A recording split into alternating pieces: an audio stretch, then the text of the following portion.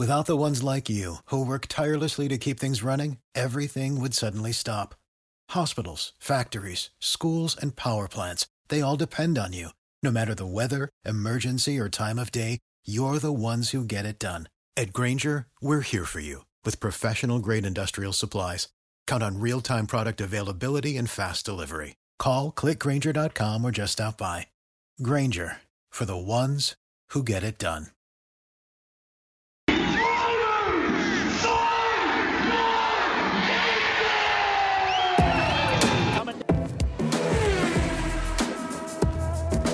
Glory rolls, the two-time winner takes the lead from Faulkner. That's the way they finish the first lap. It's Schumacher! It's Schumacher!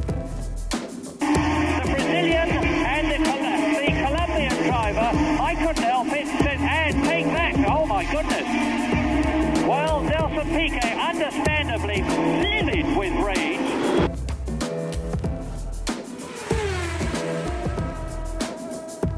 Committee meeting about it. Stick it on and send him out. Well, this has blown it for Irvine, blown it for Ferrari. I don't know what's happened. Welcome to another episode of Pit Lane Parlay. I am your host, Mike Jokum. Matt is here. Formula One heads to France this weekend.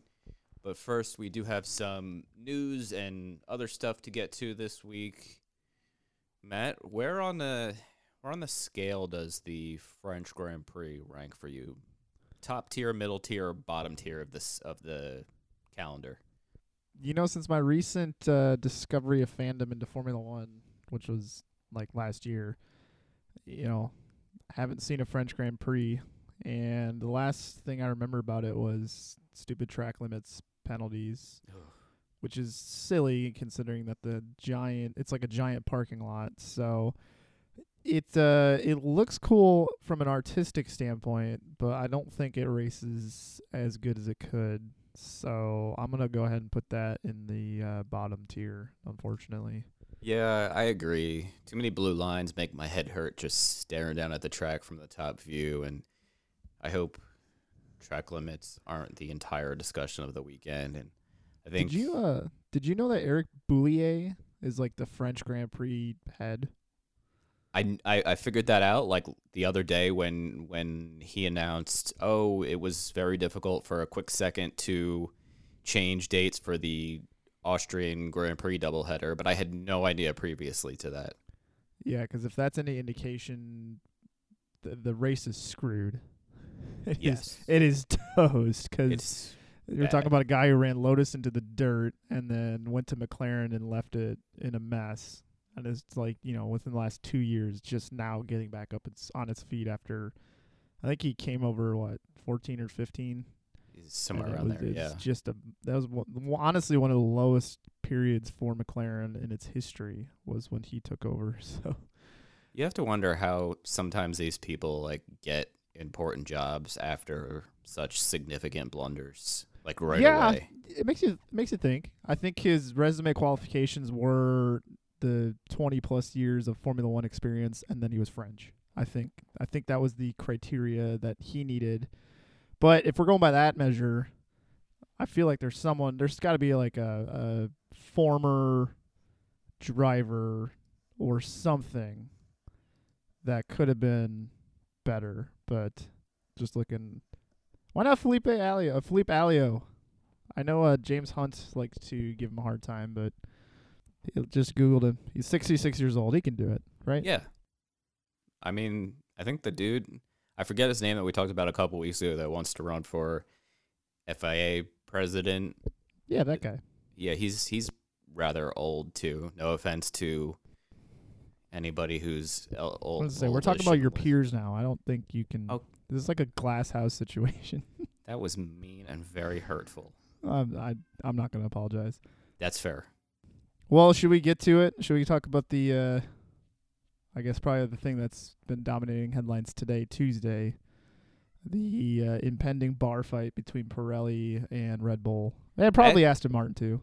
I actually have one thing I want to get your take on beforehand, and I purposely didn't bring this up previously, but this was actually supposed to be my super secret host question 2 weeks ago that we forgot about when it was kind of. No, not we. Me. Okay. Well, technically we, because I did mention it. Well, you did, but okay. No, it's okay. Go on. Whatever. If you want to pass the blame, that's fine. Yes, have to. So the wind tunnel may be coming to a permanent end around 2030. So obviously plenty of time before that happens. But the FIA and Formula One and team owners are looking at computer automated design systems, etc., that already do some work as a way to kind of further the cost-saving methods of Formula One, which would be pretty mega because wind tunnels have been around. I think the first one, from what I remember reading, was the early to mid 60s, I think, is when F1 started using them. So what do you think? If you were in charge of an F1 team, God rest, sorry for whatever team that is, would you would you how would you feel about this, or how do you feel about this? I think in the world of cost savings, it's a good idea.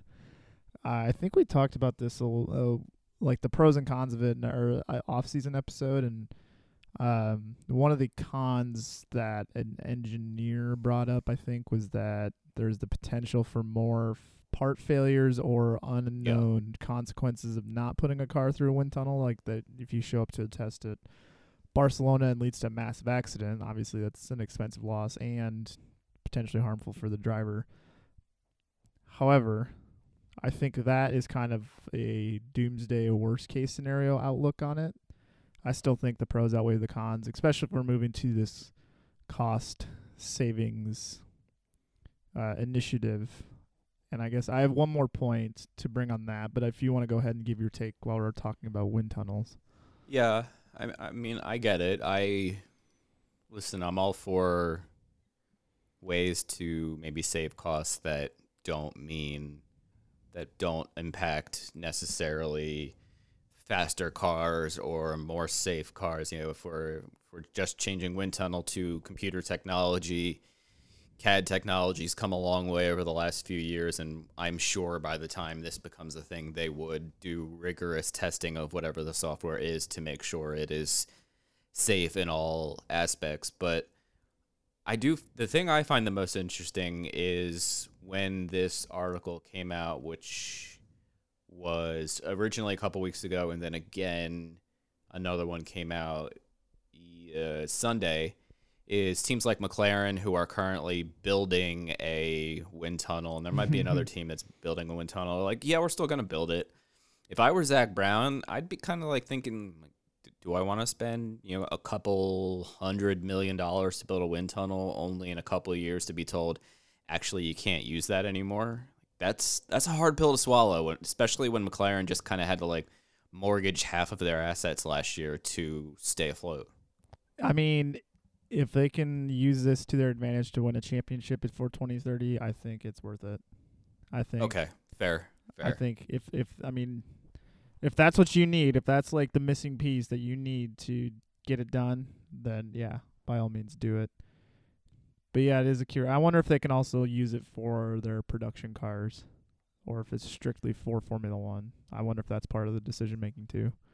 But what I want to kind of shift gears to before we get to Pirelli is the article I saw actually on Formula One's website that says that Lawrence Stroll and Otmar are wanting to increase their employees up to 800 people, which I think is an additional 220 additional employees. Okay. And I was doing very light research on this, and I'm imagining this was predating Red Bull's announcement to start their own engine department. But according to the internet, which is 100% reliable, Red Bull has 338 employees. Mercedes has 980-ish. And so Aston Martin would bump up to 800. And I believe Red Bull actually has the least amount of employees, which is kind of staggering given how good they always are. So I guess it's a quality, not quantity approach. Mercedes is 980. We know that Ferrari is looking at other Series EZs so that they don't have to make any of their employees redundant. They were looking at IndyCar and whatnot. So it begs the question, I guarantee Mercedes is getting people poached by Red Bull, and then I guarantee they're going to have to make some reductions ahead of the budget cap thing. Makes me wonder, how on earth is Aston Martin going to be able to afford 800 employees on the payroll? And I don't even want to know how much Vettel's making, but do we figure out if the driver contracts go into this budget? Driver contracts do not go into the budget. Okay. So if we hypothetically say, what do you think a good average salary would be for all 800 of them? You think like 75, 80? Yeah, I was going to say 60 grand. Okay, let's say 60 on the low end. Yeah. Times 800 is $48 million. So what is their budget cap? 220? I honestly, off the top of my head, don't remember, but yeah, let's go 220 for the sake of discussion here. So that's 21.8% of their payroll. Good Thanks. God! Look, we're not counting engine lease, car parts, any of that. Now the flip side, if you do Red Bull with their piddly 338, well, that's all they got to manage with. Sorry, doing live math here. So that's $20 million. So that's what, less than 10%. Of their budget's going to payroll, and that's not even with reductions. And they could be adding some with their engine department, so they could go up. Sure. So do you think that's feasible for Aston Martin to be like, yeah, we're going to add more employees? In this scenario, no. I mean, it's like comparing it to a stick and ball sport with a salary cap. When you pay somebody, let's just pretend mechanics, engineers, or whatever are one person, just for the sake of this discussion, a large chunk of your salary cap, then you have to fill in the rest of the roster, or in this case, car parts, etc., with scraps. So I don't think it's feasible. The only way it's feasible is if these 200 employees that are coming in are interns or entry level or something where it doesn't command as high of a salary, so that, yes, they're adding 200 more people, but they're not adding a significant chunk in payroll. And I know that's probably incorrect, I can't prove it's correct or incorrect, but it's I don't know. I don't see what adding 200 people can possibly, how much difference can it make? Because like you said, Red Bull's got what, 330? So, and Red Bull is better. So maybe instead of hiring 220 people, you go, let's pick the very best 50 out of them and pay them. And then we still got some extra money so that when Lance Stroll's tire blows up again because we've not put enough tire pressure in there, then we can afford a spare tub or two, et cetera, et cetera. Yeah, I mean, because I'm a salary cap nerd when it comes to other sports. And it's no secret that if player A wants $20 million a year, you have to take away from other areas of the team to accommodate that. Whether player A is worth it or not, if you let player A walk, then you have the $4 million you were paying him to use somewhere else. But if you decide to re-sign him, then you have to take away from somewhere else. So, yeah, it's going to be interesting. I would expect nothing less from Lawrence Stroll to be like, yep, we're going to hire as we're coming to a budget cap. That's kind of like par for the course of my understanding of Lawrence. But since you mentioned it, now we'll get to Pirelli. Went on a tangent there. Yeah. We got some news today, Tuesday. As Mike kind of just alluded to, Pirelli basically said that Aston Martin and Red Bull had self-inflicted tire failures because of failing to, in their words, failing to have the right pressure. They did not have enough pressure that was recommended to them. Red Bull came out on Twitter today and said, quote, "We have worked closely with Pirelli and the FIA during this investigation into Max's tire failure on lap 47 of the Azerbaijan Grand Prix and can confirm that no car fault was found. We adhered to Pirelli's tire parameters at all times, and we will continue to follow their guidance." First of all, why do Europeans spell tire Tyre? I'm not European, but if somebody who's listening to this in another country can answer that question, please let us know. I will give your answer on air next week. As I said, I think this is an Andrew Barker question if we've ever had one. Yeah, Andrew, please help. All right. Secondly,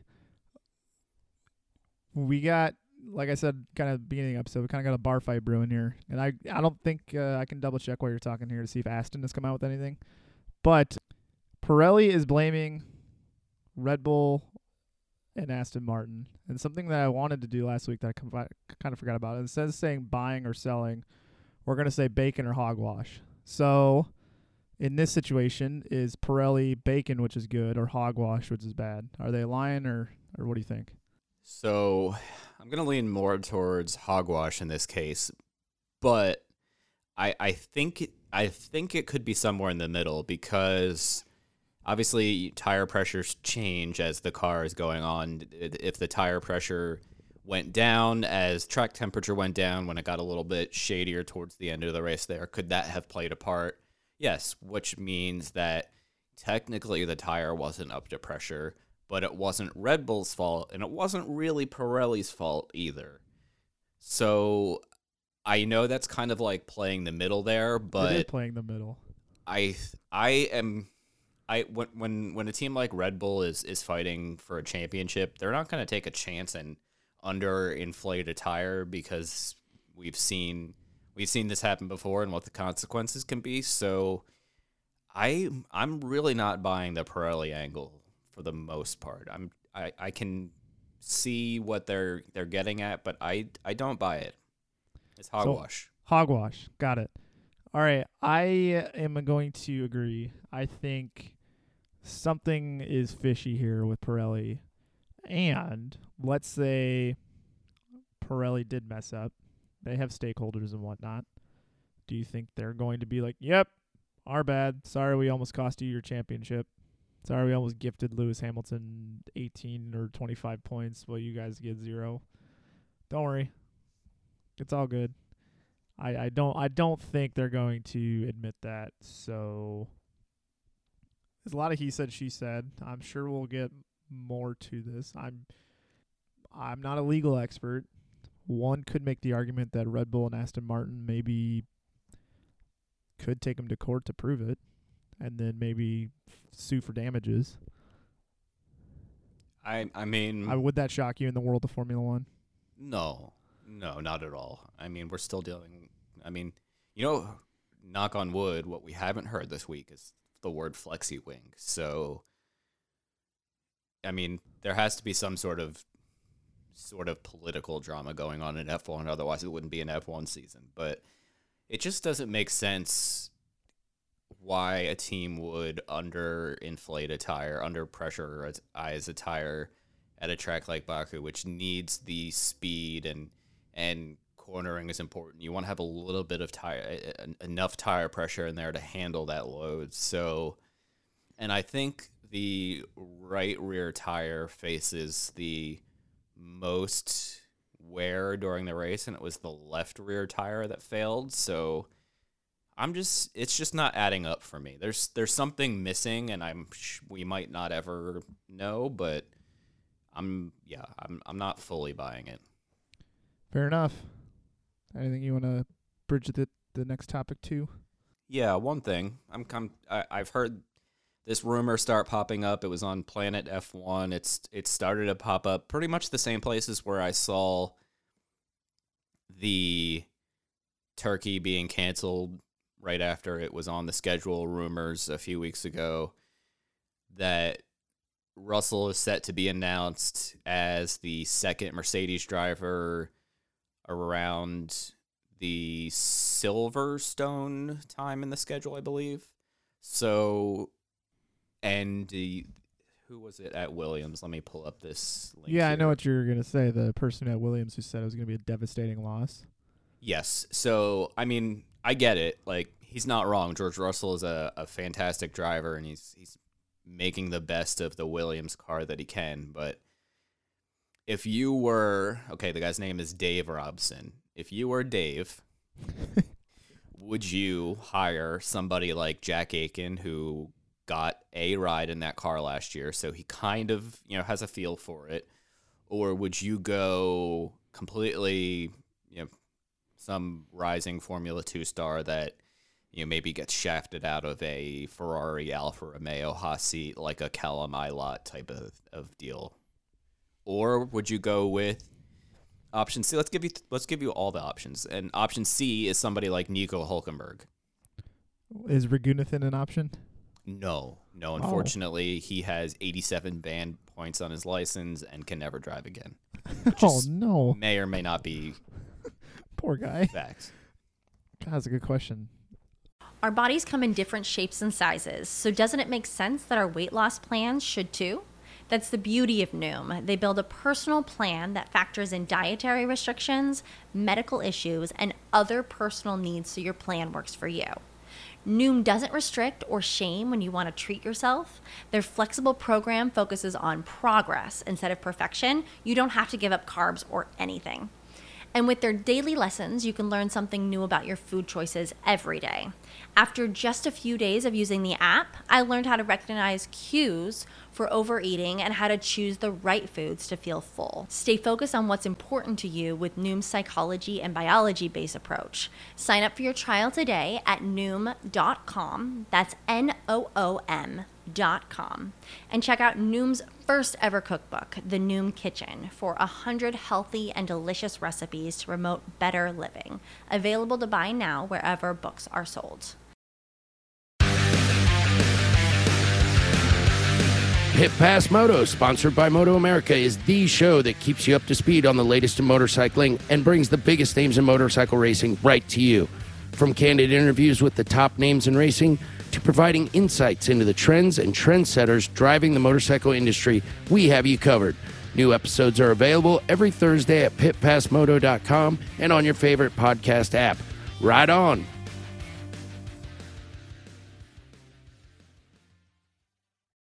I think Aiken would be the safe choice, but I always don't like the safe choice. I think, it's like my head football coach saying we're going to start Andy Dalton instead of Justin Fields. It's like, come on.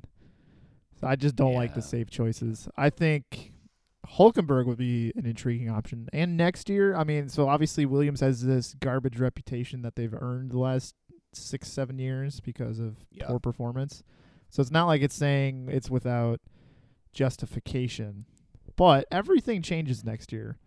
And lo and behold, Nico Hülkenberg could just step into like a championship winning drive without even knowing it. So in that case, I would go with a veteran presence. And even if that is Bottas, I think he can still offer something to that team because he actually was pretty good there for his 4-year stint, but that first year wasn't. It was a kind of a bad car. So his final 3 years at the team, he actually did put up some pretty stellar performances, and I thought it was better than Massa. So I don't think it would hurt them to take Bottas, but I think a veteran of some kind, depends on what the driver market's like. If Giovinazzi gets let go or anything like that, I would keep their eyes on a veteran. I'm going Jack Aiken. Just mainly to disagree with you, but safe. Also, I think Jack is a little bit didn't really always have the best F2 equipment, so didn't get to show what he was truly capable of. But yeah, I just was curious about that one. Obviously, there's most of this article is kind of like, well, obviously he's a big loss, but yeah, I think unless there's anything else you wanted to get to, we can talk about. I got France. 2 more. Yeah. First one's kind of a baseball question. For Europeans who don't know what baseball is, it's basically you take a stick and swing it at a ball and then run around. So it's like cricket, but it's like cricket except less barbaric. Yeah, that's a good point. Go ahead. Except I don't know anything about cricket. No, nothing. I literally try to learn, and it just makes 0 sense to me. You know how they say you can't learn a new language once you turn 25 because you're just too inherently dumb for it? That's like me trying to learn cricket at this age, which I know for you was like 30 years ago, but I don't know how did this start? When did I start calling you old so much? I think it was because, I don't know. I think you would just have a lot more to more to take out on me because you don't have Jess to also make fun of me anymore. No, I so know. like I you're feel like I have picking up the slack. I know. I gotta do two people's work now with bringing you down a peg. Yeah, You got so much going for you that someone has to knock you down. Is that my good? Is that my good save? Because did you believe me? No. Okay. Well, anyways. So in baseball, something that really frustrates me, and one of the reasons I don't like watching it, is because there's all of these little unwritten rules and gentlemen's agreements and crap like that. Like, you're not supposed to swing if there's 3 balls and 0 strikes, which like happened a week ago, which I think is incredibly dumb. Like, if you're gonna throw the pitch down the middle, I'm swinging. I don't care how many balls there are, how many strikes there are. I'm gonna take that thing and try to nail it as hard as I can. But you're not supposed to do that because people over the age of 60 will get mad at you on Facebook. So, Olds. yeah, I don't get that. Anyways, Sergio Perez, kind of bringing this back full circle, says that drivers need to revisit this whole gentleman's agreement that they all have together about overtaking on warm-up laps for qualifying. It seems that some are a little more eager than others to find the right track position or to get going. And so if Perez is in 3rd gear in the left-hand lane, kind of warming up his tires, and Nikita Mazepin comes by 6th gear in the right-hand lane and just blows by him, probably going to piss Perez off based on this gentleman's agreement. Now, Mike, what do you think about Perez's angst? Do you think it's justified, or do you think it is an Olds argument? It's an Olds argument. Honestly, I hate these stupid unwritten rules in any sport, whether it be a bat flip in baseball after a home run or something like this. Listen, I get it to a degree. At a tight track, it could be a little scary, but it's also qualifying. Some of these guys like Mick Schumacher or Mazepin or Russell, they kind of have to get a move on because any chance they have is by getting a lap in as quick as possible. And maybe there's, yellow or like Baku, 6 red flags in qualifying, which can spice up the order a little bit just by who crashes out. So if you've got the room and you're not cutting somebody off, just go. And if you would rather wait, like Perez, and kind of hold back and just wait your turn, you are entitled to do that as well. But I don't think this gentleman's agreement crap needs to get super whiny about. I think it's kind of annoying. I agree. I think there's some give and take. Obviously, if you're the kind of guy who's going to overtake someone, with 2 turns left in the lap, that is something that, your reputation will kind of be perceived as that, and that'll follow you, and all, like, you may not get the respect of the drivers, and they may not give you an inch on the track because of that. So I can see how, like, politically sometimes it wouldn't make sense, but I think it's kind of silly. I think if there's a gap, go for it. And if it helps your position, it's not your fault the car in front of you is either snoozing or taking their sweet time or whatnot. So I think in certain situations, for sure, just go for it. Just get on with it. And honestly, a guy like Perez, this is something I've never really understood with F1 qualifying. Because in IndyCar, they have knockout qualifying too. And a lot of drivers go out there on blacks the first round to put in a banker lap, but also there are driver preferences when it comes to scrub tires versus not scrub tires. Some drivers like to have a lap or 2 on their tires for the race so that they grip in a little quicker. I don't think they do that really in Formula One because since wear is so high, they want every lap they can get out of them, so they don't really scrub them in ever. So what is to stop Perez from literally just making 1 run on softs and then calling it a day for Q1? I mean, if he gets eliminated in Q1 because his lap time was in the bottom 5 after 1 run on softs, then that sounds like a Perez problem.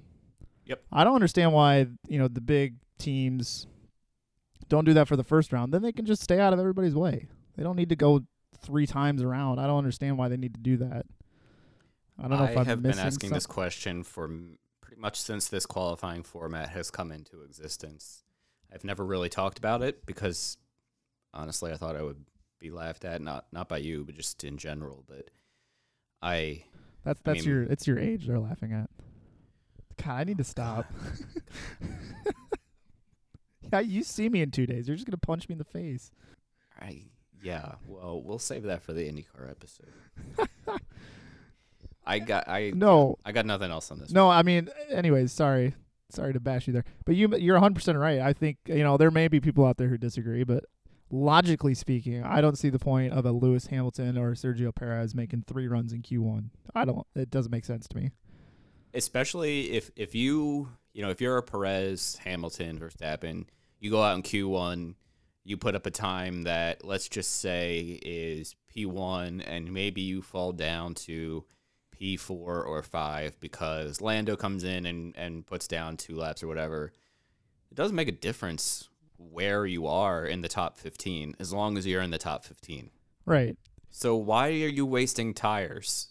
Like, if you're Perez and you qualify P3 and Q3, do you think anybody's going to remember the fact that you were P14 in Q1? Like, does it matter? It shouldn't. Anyways. Well, I'm glad we got to delve into that. That's not kind of where I was expecting that to go, but that was good because I've always wanted to rant about that too. See, we should just start ranting about stuff. I think we share not going to say it. We share commonalities when it comes to ranting. We sound like olds. Oh, whatever. Last one. Gunther Steiner, your favorite. Wait, can we take a quick time out? The Gunther Steiner rap TikTok, I don't know if we've ever shared it. I know I've shared it with you. I was literally about to ask you about it. To make you feel young, I was about to ask you about TikTok trends that you could fill everybody in on. I don't know many. Listen, I'm not Come trendy, on, I just gave you like a slam dunk opportunity to make yourself young. Yeah, listen, I'm not going to overstep my age here, but the Gunther Steiner rap, where it's so funny. I know I've shared it with Frenchie, and I think I've shared it with you, and maybe a few others. Anyway, find it on TikTok if you have that ridiculous app. If not, continue on with Matt's discussion. Well, no. You have to say great app, because as a Great youth, app. it is something that brightens your day. Right. Yes, Sorry. Exactly. Well, I'm just trying to gauge how over Gunther Steiner we are. I mean, he does have a lot of great one-liners, but it's one of those situations where I don't know if he was prompted this question or if he just volunteered it. But he says that Haas is continuously and always looking for an American driver. Bacon or hogwash? Oh, 200% hogwash. I don't think this needs to go any further. Gunther's just talking out of his ass. Yeah, how over? Like I said, Steiner's funny at times, and I think he is someone who makes the paddock brighter? Question mark? Because he's kind of just like he's one of those people who just has people always have an opinion about him. Like, do you think people have an opinion about Otmar? Not really. No, or Big Frank at Alfa Romeo. They're just like Frank. they're just like, is that his name? That's his name, right? Fred. Dang. Fred. You're so close. I know, and I was about to cuss there too. Big Fred. Sorry, Fred. Like, do you think people have an opinion about Fred? No, but if you listen to he was on one of the Formula One podcasts that they run. It might have been Beyond the Grid. I think it was last summer. His interview is actually super interesting. It's a little hard to understand him, but really, really interesting dive. But no, I'm over Gunther Steiner. He talks out of his behind more often than not because he's got nothing to back up any of his statements with. Yeah, when you just everybody has an opinion about Gunther, good or bad. Everybody knows who he is, and everybody has an opinion about him. I think largely maybe because of Netflix. But I just don't understand why, was it Gene Haas or Steiner 2 weeks ago said, there's not an American that can do it. Now, all of a sudden, again, we're looking at Americans. It's like, can we just, make up our minds, people? Anyways, French Grand Prix time. French Grand Prix time. It's this weekend. Is so, as customary, let me pull up the list here. Practice 1, these are Eastern times. Correct time zone, 5:30 a.m. Practice 1, qualifying Saturday 9 a.m. race Sunday, 9 a.m. F3 is also this weekend. If you want to wake up at 4 in the morning, race 1, race 2 is at 10:40, and then race 3 for F3 is 5:40 a.m. Sunday. I don't think I'll be awake for those early. Did you figure out where you're staying at? Yes. Did you get an Airbnb? No, we will discuss when we're not recording my accommodations for. Why didn't you need like an address? Wisconsin. No, I know. So there may or may not be some sort of live show Sunday morning because we will both be at Road America for IndyCar. So that's when the race is. Last year was there a French Grand Prix last year? I think it was 2 years ago. Either way, Lewis Hamilton won. Mercedes started 1-2. I don't remember where Bottas finished. He might have finished second. I don't really care about Bottas anymore. So I don't know. Yeah, there are some, not to bring it back to Pirelli, but the FIA is introducing some new checks this weekend to ensure that teams are not running too low tire pressures, including impounding tires at random after practice and qualifying, and every set that is used during the race. Also, they are using some infrared cameras to make sure that the tire blankets aren't too warm, et cetera, et cetera. So I don't think we need to discuss that since we just talked about Pirelli for 10 minutes, and we will see if anything comes from this. Not that I expect much to come from it. Matt, should we just dive right into predictions? I think this is kind of a sign of the race. I mean, there's literally not anything to preview. I hope the traffic getting into the track is fine. Yeah. I hope the food is good. If you do a food review, send it my way. Yes. What's the weather going to be like? Good? Okay. Yeah, why don't we move on to predictions? Okay. So, first up, who's your good prediction this weekend? I don't think I've picked Lando Norris this year. I feel like you always pick him. So I picked him twice. Well, that's always. So I'm going to go ahead and take him. Your definition of always is very unique. I will take Pierre Gasly. I think he's starting to round into form this year. His last couple results, including the podium last race, obviously have been really good. So I'll take Gasly. You're just like the French Grand Prix or the Circuit de Paul Ricard owners. You're just picking him because he's French. I see your point, but no. But who is your bad pick for the weekend? Should I take Ocon just so you can't? I'm not going to take him, to be honest with you. Bad. I think. What do we decide on low-hanging fruit? I think if you're not Haas or Williams, you are not low-hanging fruit. All right. I'll take Raikkonen. Fair. I will take Ocon. You did not just do me like that. I just picked you. I honestly was not intending on taking him because I was like, oh, you're going to take him. And then you didn't take him. I'm like, oh, okay, I'll have some fun with this. I was kind of starting to feel bad about the old jokes and no more. No more? That's cool. I appreciate that. If only we're recording an episode after this. Oh, no. All right. Who's your Dark Horse top 10? Dark Horse top 10. Let's go with Yuki Tsunoda. Question mark? Yeah, I'm unsure of myself. Yuki Tsunoda. There you go. I'm going to go with Lewis Hamilton. I'm sorry, what? I'm just kidding. I'm going to go. I think this is a dark horse. I'm going to go with Daniel Ricciardo. Never really know about him nowadays. That's a fair dark horse top 10 right now. All right, and then who I was about to say dies, but that's kind of a bad term. Who does not make it out of Q1? Fred. Again? Yeah.